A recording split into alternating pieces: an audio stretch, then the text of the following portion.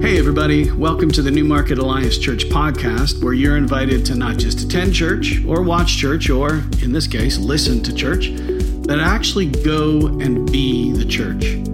For everything you need to know about our community, be sure to go to newmarketalliance.ca and maybe even drop us a line to let us know you're listening. We read everything you send and we'll be sure to get back to you. Our worship service happens every Sunday at 10 a.m. in person or streaming online. We want you to know you absolutely matter to God, and you absolutely matter to us. Everyone is welcome and wanted. Now, let's join today's teaching. Good morning. I want to do a couple of things with you this morning. I don't get a chance to come up here very often, and that's actually fine with me.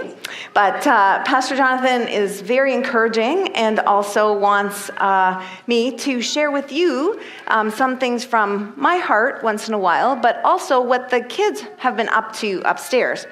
So I want to talk a little bit about what we've been learning this summer upstairs. I want to talk a little bit about Kids Camp and the theme at Kids Camp and why it was so personally significant for me.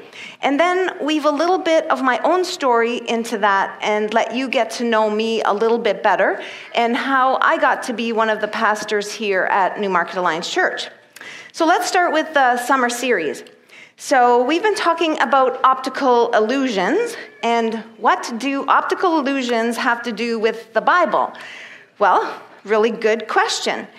You saw the video and you can see how things are not always as they appear. And when I saw that curriculum, I just thought, wow, that's a gem. That is a really good concept for us to wrestle with. Things aren't always as they appear, and sometimes it's more believable to see it in a piece of art than it is to believe it in actual life circumstances. So we want to share God's truth with kids on Sunday mornings in all three programs in a way that's understandable and the way that they can appreciate. And I want you to know that we take some time to figure out what curriculum works. I don't always know how it will resonate with the kids or how the adults teaching it will feel, but we really do try to get things that will be relevant to kids and that will spur kids on in their journey. And I want you to know that it really does matter. All the way from tiny treasures to Forge and Rock, it matters. And this morning, just to see Dallas in the back with Dawn in the same row, the generations worshiping together with their hands up, it's a beautiful, beautiful picture. So the curriculum was using this idea of optical illusions are not always what they seem. So in this next picture, you can see a duck or a rabbit. Well, does it matter if you see a duck or a rabbit? Which one is right? And for some things, we can get so caught up in trying to find out what's right, we forget that it can be both a duck and a rabbit. And some things are not that significant, and we waste a lot of time on it trying to make it a certain way. And then there are other things that really do matter if we aren't careful. So it may be something that looks attractive on one level, and then we find out it's very dangerous on another. Okay, kids, this one's for you. Blueberries. Who likes blueberries? I love blueberries. Okay, there are actually 13 berries that look like blueberries, and a few of them are toxic and can give you a really bad stomachache. And if you approach a bush or a tree and you just go, hey, blueberries, should I just go ahead and help myself? No. A very common form of berries around here come on the Virginia creeper. And I don't know if you've ever walked the Nokia Trail. Maybe as a family you walk the trail. Well, that Virginia creeper is actually a very invasive vine, and it chokes out a lot of good plants. And those berries are toxic and can give you a really good stomachache.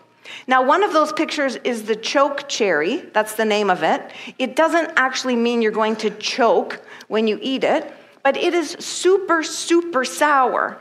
And so if somebody knows how to treat it, they make jam and they make syrup out of choke cherries. But if you just eat the berry off the plant, it is so bitter and sour, you are definitely going to pucker, and some people actually throw up. So just a little example there. People tell us what they think is right all the time. And they can be very persuasive, convincing even. They have their arguments solid because they've practiced. And they also want to convince you of their opinion. But there are things that we want to teach our kids that when we look on the backdrop of the Bible and what God says, a perspective really does matter. So we looked at some misconceptions this summer that we wanted kids to think through. And one of them is that God must be punishing us when bad stuff happens. It's pretty easy to see how this can seem true. You can feel that it's true. But it's actually a false belief. In Forge, we had a great discussion about how bad stuff happens to everyone, good or bad. And God's love is not conditional, and it doesn't withdraw from us when we make a mistake. He doesn't withdraw because we've let him down. So some bad stuff does happen because of choices we make, but some bad stuff happens of no fault of our own.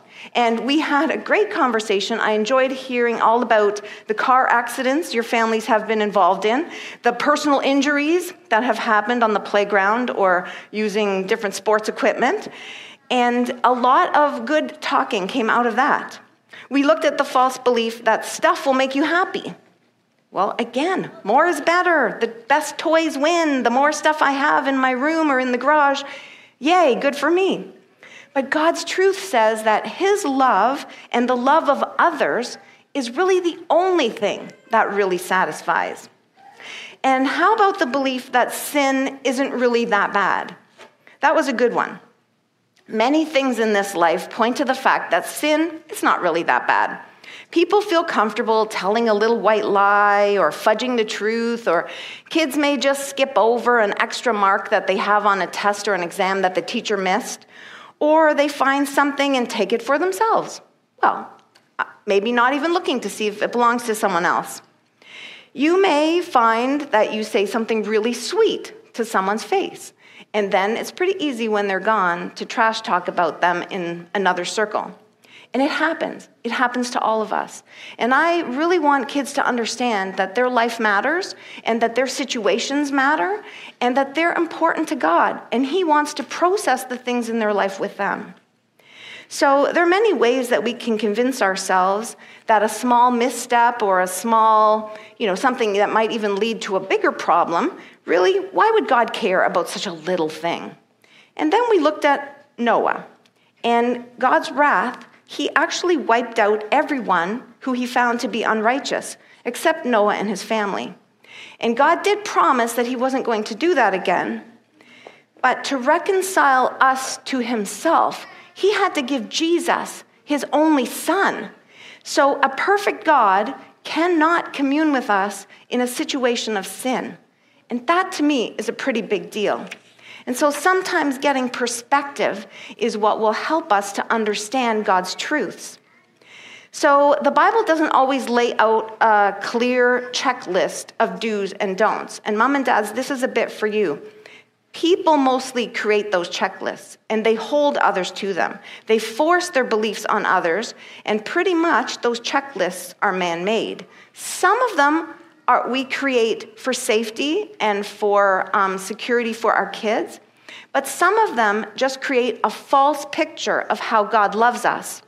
So Kathleen's reading this book, and I love to talk about some of the things that she's going through and she's learning. And so she's reading this book from one of the Duggar sisters, Ginger Duggar. And you may remember 19 Kids and Counting. It was pretty popular there for a while. And the Duggars as a family have a very puritanical belief system based on the teachings of Bill Gothard. Again, let me emphasize a man's teaching. For example, they have to wear long skirts so that only their ankles are showing. That's a rule. That's part of God being pleased with them. And they can't question anything that their parents tell them.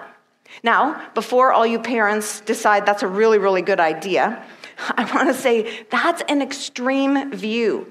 They can't contradict anything about health or marriage or even a personal well-being. So in her book, she talks about disassembling her faith and learning about what God is really trying to show her in a relationship with Jesus. She's not one in this deconstructing kind of bandwagon, because she doesn't give up her faith, and she doesn't also really slam her family. But she has found that through godly relationships and finding out more about Jesus in the Bible itself, about God's grace, and how that checklist is only something that she felt secure in, and as long as she stuck with her checklist, she was in God's will. But that gets really, really difficult when you make a mistake, because how do you get back into God's will? Or how, if something starts to change in you and you no longer feel close to God, what chance do you have of building that relationship back in? So, in training our kids, we have to train ourselves. We have to spend time with God, listen to his voice, read his word, and learn from people farther along in the journey. Listen and reflect. Parents, I want to encourage us all to be humble.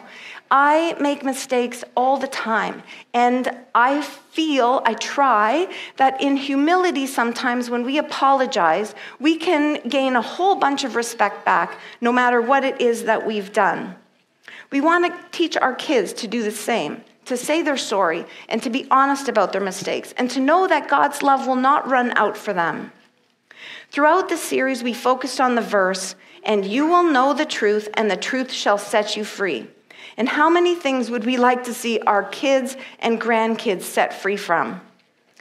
So God has laws, he has precepts, guidelines, principles, even commandments, and he cares a lot about sin, it's true, but he deeply wants us to learn from our mistakes and not keep making the same ones over again, and he wants grace, grace, grace to be the thing that we learn the most about him. So I want to say that we're in this together.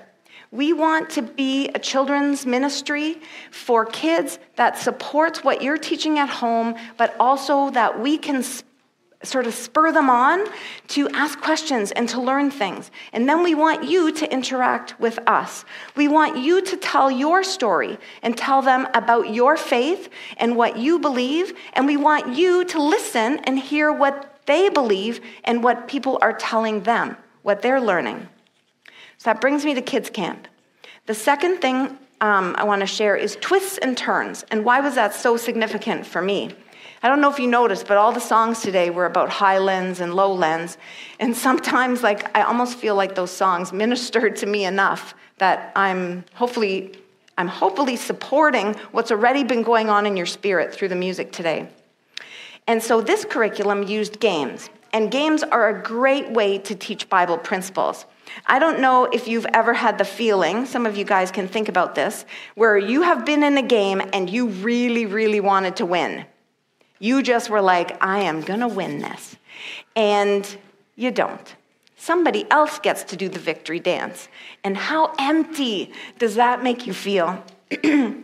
And this whole idea of twists and turns is conditioning and helping us to learn that life is full of highs and lows. Sometimes you win, sometimes you don't. I'm still a believer that that's an important lesson. Not everyone always gets a trophy. It's true. And so the curriculum used games, it used visuals, it used videos, it used Peter's life. And so we used Peter's life in the Gospels and one of Jesus' closest disciples to understand his transformation, his passion, and the real way that he's portrayed in the Bible, his mistakes, his triumphs. The Bible lays out a very real person. He's very relatable.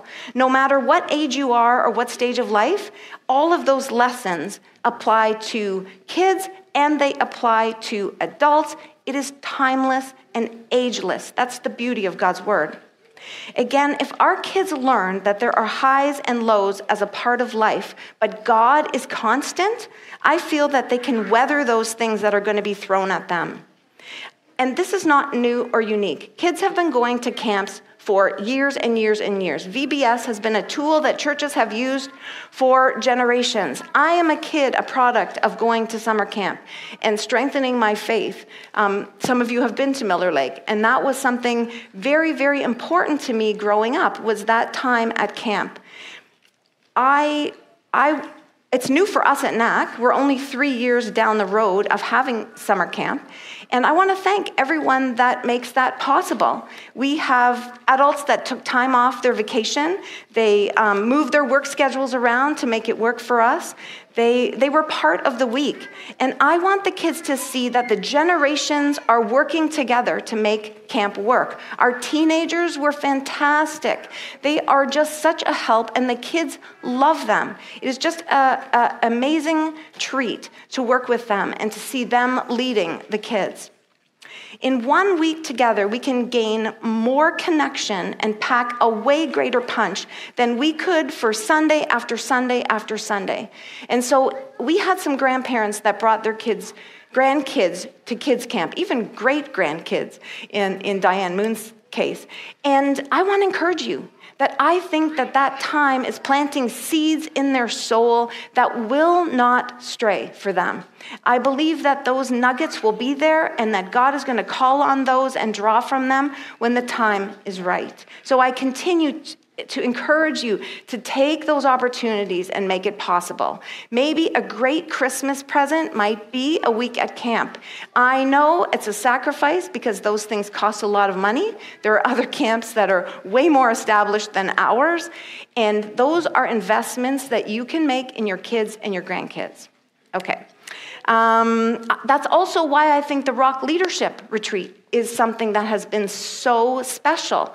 In 1 week away, that team, as you can see from their testimonies, has gone so much deeper, has gotten so much stronger than Wednesday after Wednesday after Wednesday. Even for months, it would not happen. And if you have Forge Youth and your family is part of our NAC family, I would love to see you already talking about that with your kids. That Rock Leadership is something to aspire to.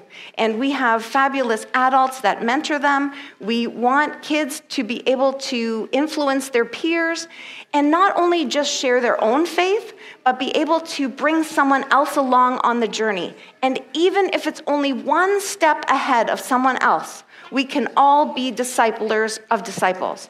And so I challenge each of us to be in those relationships where we are discipling someone.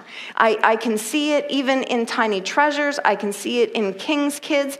My grade 3s in King's Kids are stepping it up this year. They're going to be leaders in that program. And I want them to know that they can do that, and we want to empower them to do that. Alan Markins, I don't know if you've heard of Awana, but Awana is most people know it as a midweek program. And you may be a product of Awana. You might have gone to Awana when you were a kid, but they actually do a lot more than just provide curriculum for a midweek program. They have become somewhat of a leader in research and giving churches materials to understand church culture and also the times we live in. And I like to read some of the things that they produce.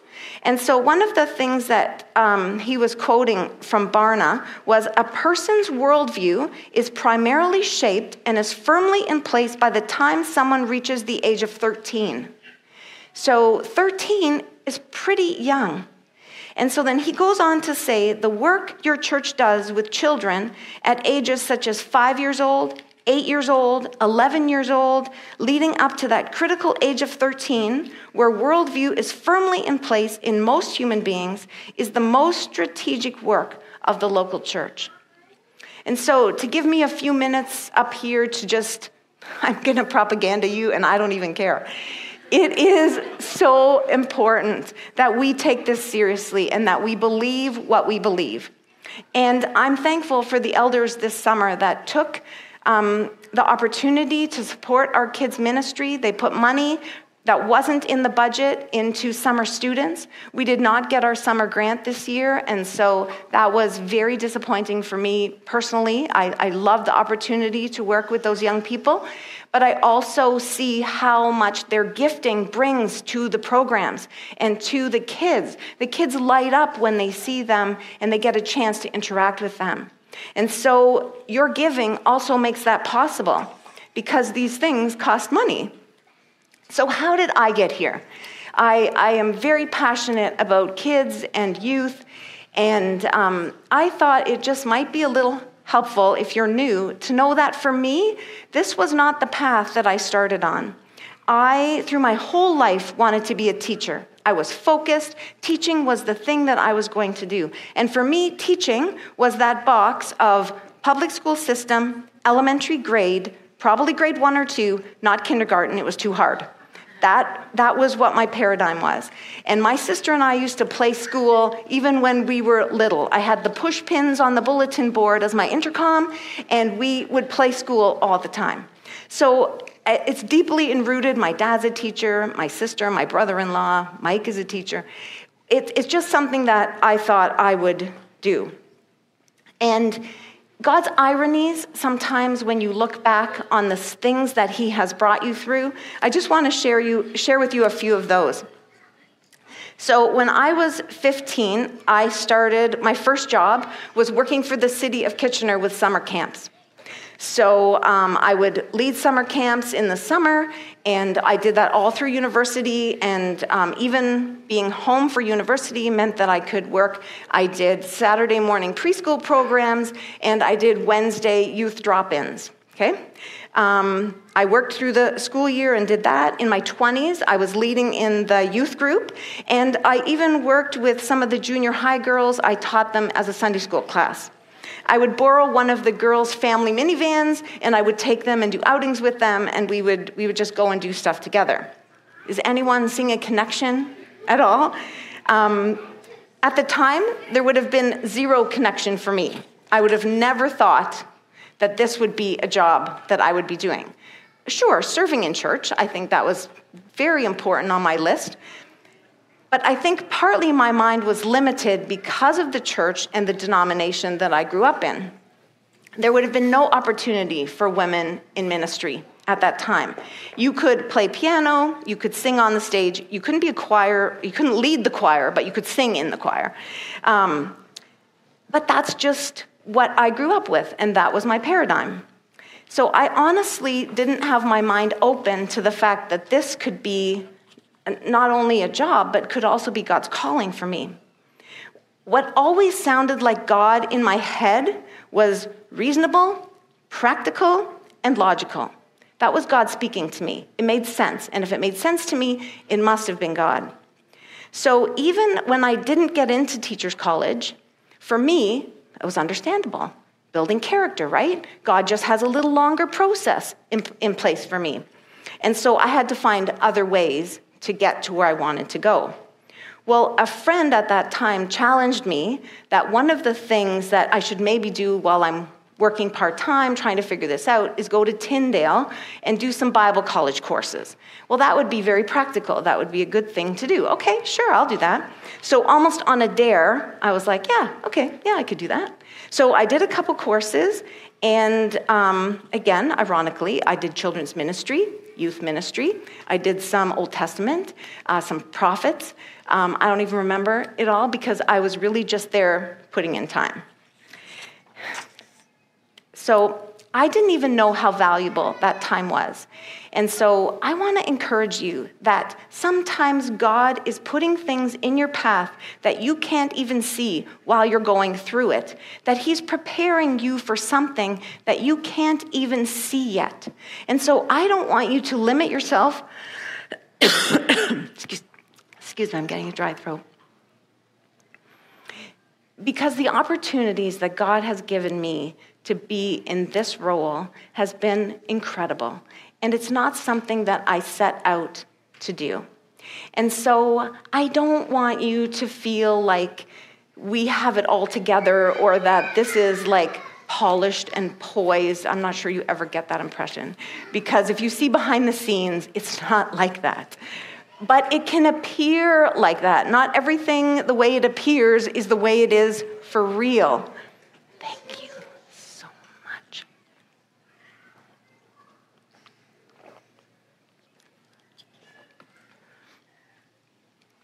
And so God led Mike and I to take a year off. 8 years after teaching, we took a year off and we were seeking God for direction. Something was stirring in us. We needed time to work through some things as a couple, but God was also stirring things in me. Our pastor had asked us to volunteer. I volunteered for him. Even before that year was over, he asked me to volunteer for another year. And I wrestled with walking away from what I felt was my calling. And why couldn't I just keep my job and serve on the side? I was doing fine. I was doing lots of good stuff. But something in me was not ready to rest with that. God was doing a new thing, and he was calling us to do something different. So I did, after a lot of wrestling, and kept asking God for a sign. Just show me. So then I would get scriptures. I would get people were encouraging me. This, again, I'm sorry if this is hard to believe, but I was part of a committee at the time that were looking to hire the youth pastor. So I was serving on that committee. We did interviews. We had 3 other candidates that we interviewed that were amazing, and they all declined for various reasons. And so at that point, I'm in the interview. I'm already actually doing the job, and it dawned on me, maybe it should be my job. And the pastor had already been encouraging me to do that, but it didn't fit what I thought. I felt like I could do the work, but I didn't think I would be the leader. And so it's a very humbling thing to realize that God has something for you that you might not have seen in yourself. And so parents, I want to encourage you that your kids are going to discover new avenues and things that you maybe can't even see for them yet. And I pray with you, we pray together for our kids, that these things will be things that God will stir in their heart, and that they will walk with Jesus all of their days, and they will listen to him for their guidance and their direction. And there is no twist or turn that is too great for them to continue to find God's love and his peace in their lives. So we pray, and we continue to hope and wait on God to bring all of our stories to the final place. And I'm not at the end of my story, I hope. And even as I look towards finding others, looking at you, to fill those places in children's ministry and youth ministry is so well cared for with our adult leaders. And it warms my heart to know that those things that God stirred in me are continuing on in other people. And some of those other people might be you. And I want to encourage you to keep seeking God, asking him what is your place and your fit, not only here in the body of Christ at Newmarket Alliance Church, but for your life, with your kids, for your family. There are amazing stories of new ventures and people that are stepping out and moving into ministry. It's not about the money. I'm so sorry to tell you that. But it is about the experiences. And I know that I am a different person. I know that I have learned a lot more about leaning on God instead of just trusting my skills. I have learned more about drawing close to him instead of understanding the path. And sometimes when you step off that path that you know all about it, it's so laid out for you. And I can say everyone on our staff has not had that exactly predictable path in getting here. And so there may be a path for you that you haven't even thought of.